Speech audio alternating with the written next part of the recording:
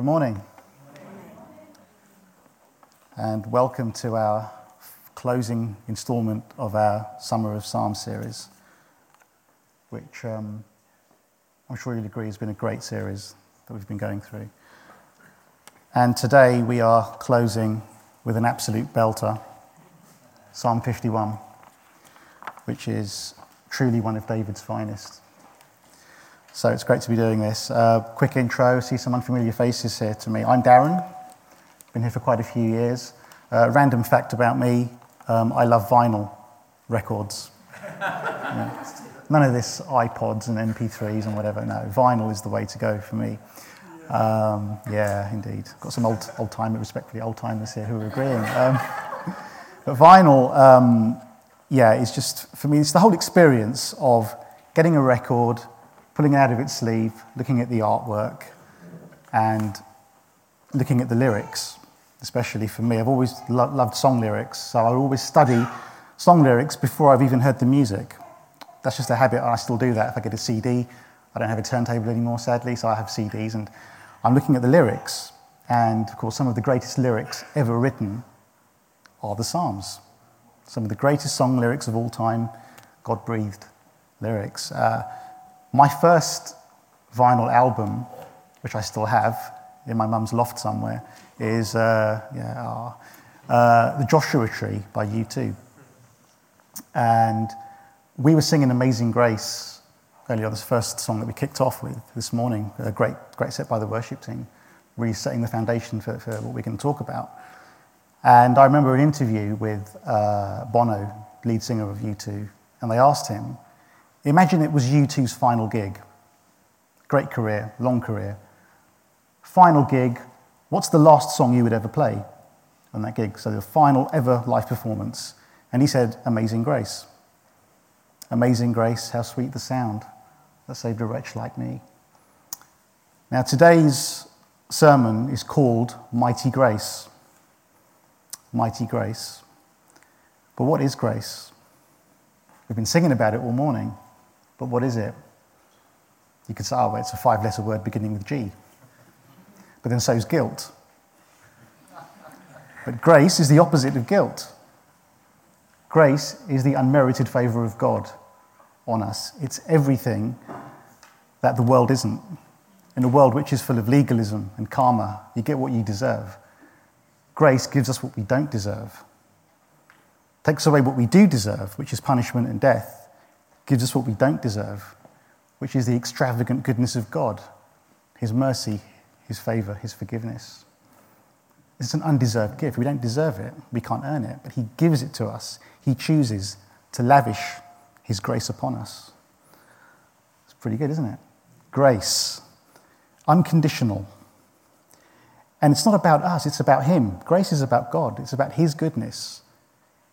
He chooses to bless his children, us, with grace. So we're going to be looking at one of David's Psalms. Now, David understood what grace was. In Psalm 32, he says, "Blessed is the man whose sin the Lord does not hold against him." He understood that. But we're going to look at Psalm 51, which is a very significant psalm, as we'll look. And before we actually look at the psalm, very helpfully, this psalm gives us a little intro, setting the context. It says, for the director of music. So we know this was a song lyric, essentially. A psalm of David. When the prophet Nathan came to him after David had committed adultery with Bathsheba. So we know exactly when this psalm was written. We can place it in 2 Samuel. So 2 Samuel chapters 11 and 12, I would encourage you to read those when you get some time, and read them in conjunction with Psalm 51, because it sets the context and the background as to why this psalm was written. So we'll very just quickly summarize what happened in 2 Samuel, which prompted David to write this psalm. So David, as we know, was the king of Israel, and things were going well for him. Great king. His army are winning battles. He's just defeated the Ammonites. He's revered, he's respected. he is the most powerful man, and we know that he's musically gifted. We know that he can write beautifully because he's written a lot of the Psalms. We know he's handsome. Quite dislike him, really. He's good at everything, isn't he? We know he's brave because even as a young man, he slew Goliath when nobody else would dare take him on. So he's got it all going on for him, and he's at the pinnacle. Everything is going well for him. So we're told in Samuel that it's springtime when kings traditionally are at war. He's taking some time out. He's sending other people to go and fight the battles, and he's on the roof of his palace one evening. He's taking a walk, and he sees a woman on a neighbouring roof. And bearing in mind David has concubines and he has his pick of women, but he sees this particular woman. And she must have been quite something, mustn't she? If you just think about it, he's got everything he wants, and he sees this one woman on the roof, and he's like, wow. I don't know if any guys here can relate to that, but many, many years ago, so long ago when I had hair, that's how long ago it was, I was on a lad's holiday in northern Italy, and I was walking down the street one day, just casually minding my own business, and I saw a girl standing outside a shop. And it was like, heart stood still. Couldn't breathe. I said to my friend, have you seen her? And he's like, who? Where? It truly is in the eye of the beholder, isn't it? And so I said, well, there's no way I can walk down the street without actually approaching this girl. I have to go and talk to her. It was that kind of ridiculous, do you think? So I approached her, no rings, she's not married. Okay, let's see what happens here. But anyway, so David doesn't know who this woman is. So he sends somebody to go and find out who is she. Discovers that it's the wife of Uriah. Now, of course, Uriah is one of his respected inner circle, one of his most revered soldiers. But he knew who Uriah was, but he didn't know who Uriah's wife was. The fact that she was married to Uriah didn't seem to bother him. Had her sent over, and you don't refuse the king sends for you, you go. So she goes to him, he has his wicked way with her, commits adultery. She becomes pregnant. Now, adultery is punishable by death in that time. He tries to hide that sin. She's pregnant with his child. He calls Uriah from the battlefront under the pretext of trying to find out, how's the war going? Really, he's just trying to cover up that sin that he's done. He's hoping that Uriah will go home and sleep with his wife, Bathsheba, the lady's name, so that he can pass the child off as being Uriah's and not his own. That's his intention. But David, unfortunately for him, he's picked the wrong man to mess with, because Uriah is very devout, very honourable, very sincere. The name Uriah means God is my light. And he's entirely trustworthy. Comes to see David, but he won't go to his own house to see his wife, because he says, look, my fellow soldiers are fighting on the battlefield, they're living in tents, the Ark of the Covenant is in a tent, I'm not going to go home to my wife. How could I do such a thing? So he sleeps on the steps of David's palace. He won't go back to his house. Now, his house is right close to David's, because you could see his roof from David's roof, indicating how important Uriah was, living so close to the king. So Uriah refuses to go home. So the following night, David tries to get him drunk so that he'll go home. But again, Uriah won't. He's entirely honourable. And he's behaving in a way which is completely the opposite to how David's behaving at that moment. So then David writes a death warrant instructing the soldiers to send Uriah to the battlefront where he'll be killed. And so he's giving Uriah his own death warrant, which Uriah will take with him to the battlefront. And David knows that he's so trustworthy, he's not even going to look at that. It's heartbreaking. So Uriah goes back to the battlefront, and he's killed. So David now is an adulterer, and he's now a murderer. He has had an innocent man, an honourable man, killed for the sake of his own selfish desire.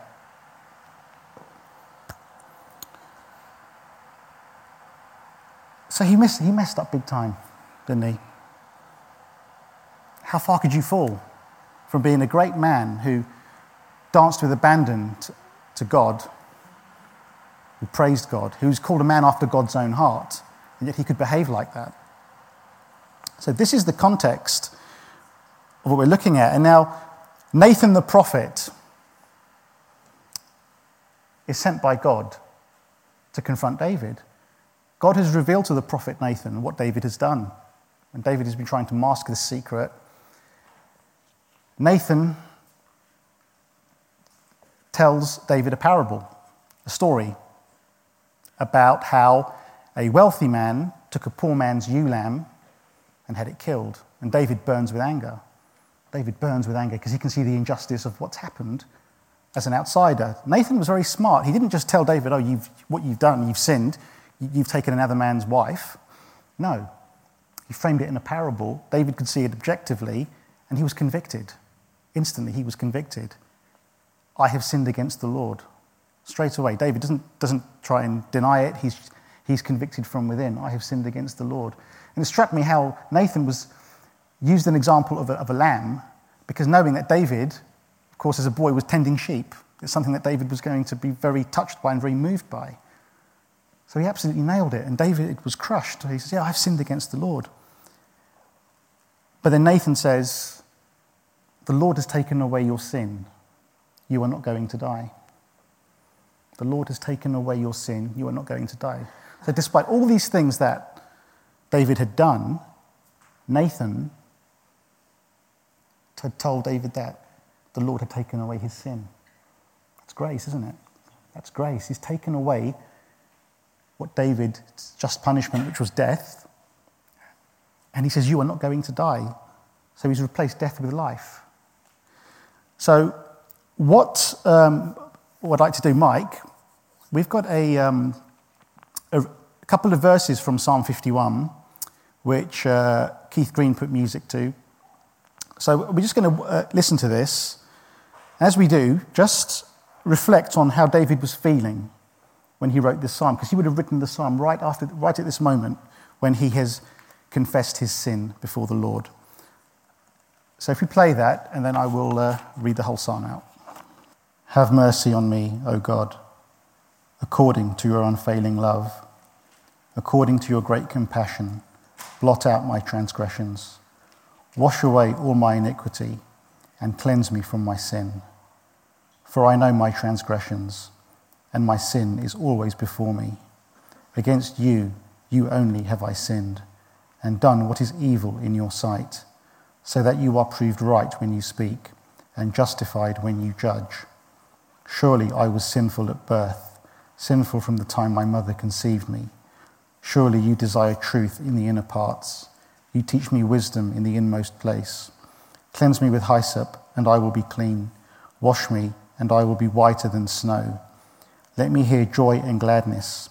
Let the bones you have crushed rejoice. Hide your face from my sins, and blot out all my iniquity. Create in me a pure heart, O God, and renew a steadfast spirit within me. Do not cast me from your presence, or take your Holy Spirit from me. Restore to me the joy of your salvation, and grant me a willing spirit to sustain me. Then I will teach transgressors your ways, and sinners will turn back to you. Save me from blood guilt, O God, the God who saves me, and my tongue will sing of your righteousness. O Lord, open my lips, and my mouth will declare your praise. You do not delight in sacrifice, or I would bring it. You do not take pleasure in burnt offerings. The sacrifices of God are a broken spirit, a broken and contrite heart. O God, you will not despise. In your good pleasure, make Zion prosper. Build up the walls of Jerusalem. Then there will be righteous sacrifices, whole burnt offerings to delight you. Then bulls will be offered on your altar. Lord, as we look at this psalm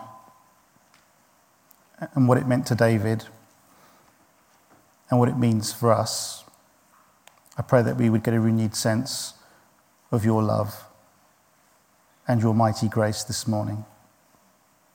In Jesus' name, amen. So I've got this psalm broken down into 4 areas. So confess, cleanse, restore, and praise. So if we look at verses 1 to 4, Have mercy on me, O God, according to your unfailing love.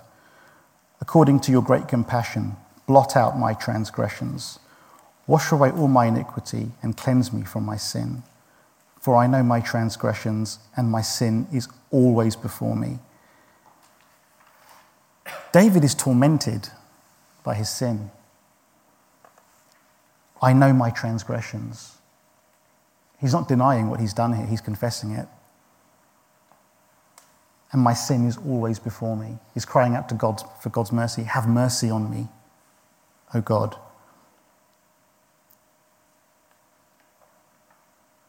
Has anyone ever felt that?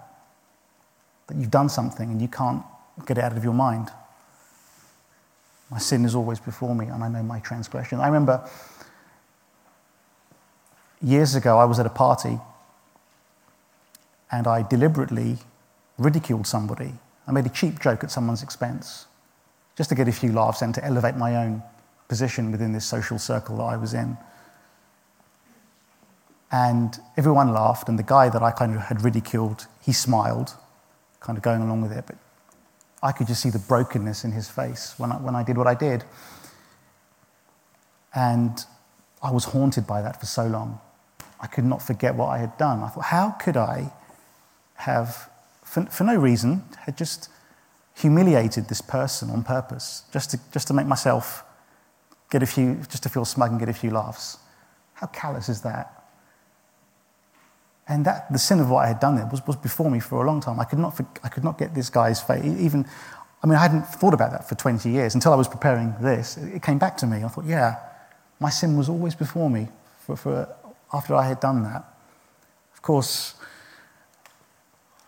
I know that I'm forgiven of that, and I've confessed my sin. But still, we can be haunted by our past, can't we? We can do something, even if it's a long time ago or even recently, and it can haunt us. It can haunt us. And David is crying, he's haunted by what he's done. Against you only have I sinned and done what is evil in your sight, so that you are proved right when you speak and justified when you judge. What he's done is evil in the sight of the Lord, and he knows it. He knows it, and he's confessing it. He's confessing it. So if you're feeling tormented by something that you've done, take it to God. Confess it. He already knows. You can't hide it from him. He knows. He knows. So don't be afraid. Come before the Lord. Confess it. Follow David's example and just confess what you've done. Cleanse. If we look at verse 7 to 9, cleanse me with hyssop and I will be clean. Wash me and I will be whiter than snow. Let me hear joy and gladness. Let the bones you have crushed rejoice.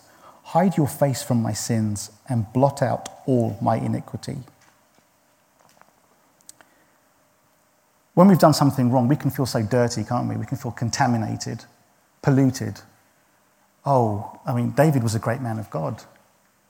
You could argue, well, he's clean, he's a pure guy, but he's messed up and he feels so dirty, so filthy. You ever felt like that? I have. I definitely have. When I had my first car, it was a Talbot Horizon. Remember those? Yeah, it was an awful car. You could never get it into first gear. I had to go into second gear first, then into first gear. Lucky it even worked at all, But I had my first car, this blue Talbot Horizon, and I was driving in London Coney, it was, on a winter afternoon. It was a sunny afternoon, and there was a lot of frost around, and I pulled out of a road, and the car had kind of came to an emergency stop and beeped me for pulling out because I hadn't seen him. So I apologised, and then the guy kind of swerved around. Then he put his brakes on and was trying to kind of intimidate me. And so I don't know what it was. It never happened before. It's never happened since. But something just tripped in me. Just the rage that I felt. I thought, right, this guy's not going to get away with that. Bearing in mind, I had my Talbot Horizon. It was a 1.3. It was a very heavy, slow car. I actually had my car floored for about 5 miles, tailgating this guy. All around from London Coney to St Albans. I was absolutely livid, furious. I know, I'm so mild-mannered, and you people can't imagine that I have a temper. And I rarely do, thank goodness. But that time, I was absolutely fuming. And to my shame, I still remember how I was close enough to this guy's car. It was a red Honda Civic. And I was glaring into his rearview mirror with anger, with venom, with hatred. I don't know what I was going to do or whatever, but I was just fuming with anger. And I could see fear in the guy's eyes after a couple of miles. He thought, crikey, this guy's not going to stop following me. What's he going to do? And eventually, I don't know, I just kind of overtook the guy, and he pulled over. And I could see he'd pulled over and he'd loosened his tie, and I could see him, and I felt... At the time, I justified myself. You can always justify yourself, and you think, he's in the wrong, I'm in the right. I was right to do that. He will never do that again. I've taught him a lesson. He won't be intimidating other drivers on the road after that. I made an honest mistake, and I apologise. But you know what? I felt absolutely disgusted with myself for so long after that. And again, that's something I'd forgotten about until I was preparing for this preach. I'd forgotten about that, but I felt so disgusting and so dirty. I thought, how could someone so level-headed, a Christian? Oh yeah, I'd been a Christian since I was a kid, so I can't really get away with anything. I've got no excuse. I didn't know better. Of course, I knew better, but I chose to allow my emotions and my anger to get the better of me. And I felt absolutely like I'd allowed some kind of filth to pollute me. That's how I felt. Cleanse me with hyssop, and I will be clean. I had to come before God and just confess it and say, God, Lord, deal with this, cleanse me. I feel so bad. I feel what I've done is so evil in your sight. I have shown hatred to someone I don't even know without a real reason. Why have I done that? It's disgusting. So I had to come before the Lord and just confess it and ask God to deal with that. And in this verse here, cleanse me with hyssop. The significant hyssop in Scripture, it's a herb that was used for ceremonial cleansing. And significantly, it's what God commanded his people during the time of Passover, when they were applying lamb's blood to the doorposts. It was with a bunch of hyssop that they were to dip into that blood. So symbolically, it's a very powerful symbol of cleansing. So cleanse me with hyssop and I will be clean. Wash me and I will be whiter than snow. Only God can do that. Only God can take away your sin and transform you so that you are clean again. Grace is God essentially pressing the reset button, and he's restoring, he's cleansing that filth and making you whiter than snow. Restore.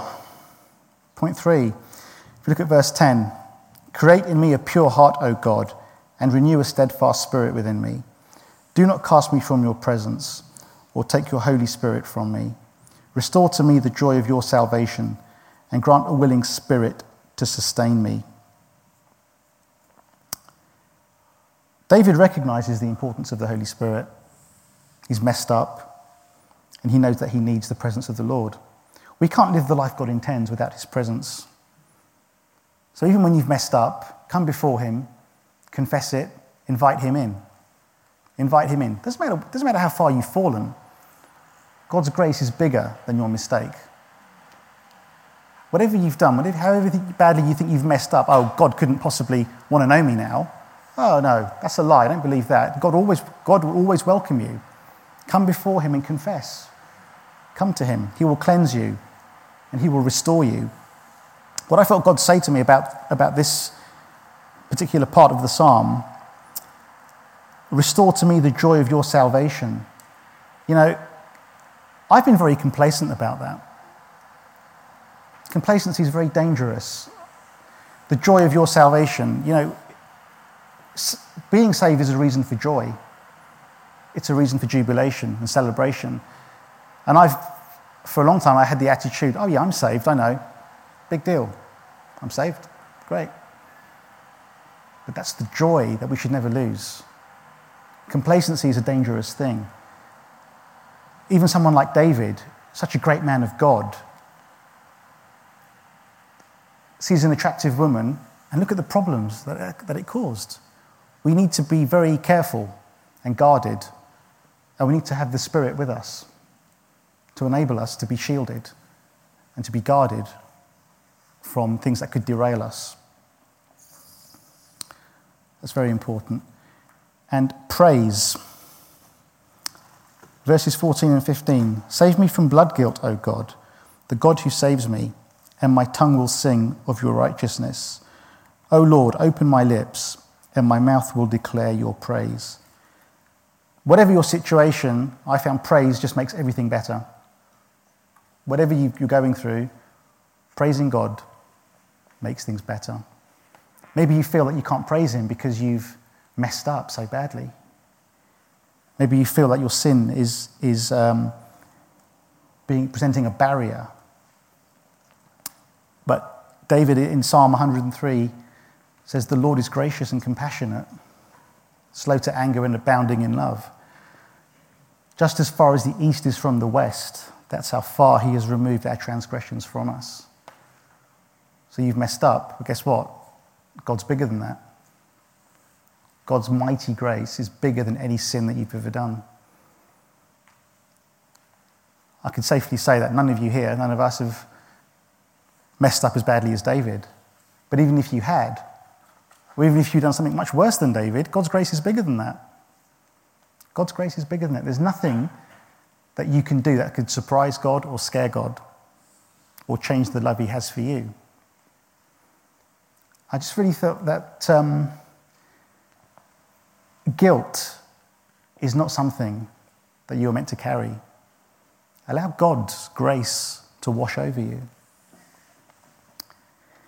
And further proof of David's forgiveness is that the child Solomon, who was born of the union between David and Bathsheba, so the first child that was conceived in sin died, but after David and Bathsheba got married, the child Solomon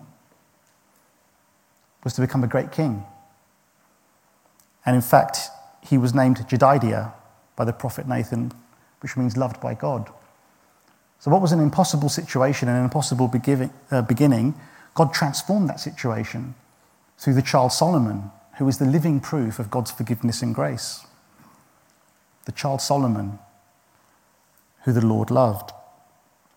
And further proof of David, when we think of David, King David, the first thing that comes to our mind is not that he was a murderer or an adulterer. It's not the first thing that we think of. We think, no, he's a great man of God, the musician, the guy who killed Goliath, the guy who wrote the Psalms, a great and wise king, a man after God's own heart. That's how we remember David. We don't remember him. It's almost like, even though the past is the past and what he did, he is still revered. He is revered as a great man of God. That's grace. And in Kings, 1 Kings 15, it says, "For David had done what was right in the eyes of the Lord and had not failed to keep any of the Lord's commands all the days of his life, except in the case of Uriah the Hittite." Now let's mention about Uriah the Hittite here, because he was an innocent man and he was killed through no fault of his own. Oh, poor Uriah, justifiably. But it's important that we remember that he is honoured. Uriah the Hittite is honoured, so much so that in Matthew 1, verse 6, he is honoured and mentioned in the genealogy of Jesus. Solomon's mother, who was the wife of Uriah. You can't get much more honour than that, can you? Being mentioned in the chronology of Jesus. So God is a just God, and Uriah is honoured. And David was forgiven and washed clean.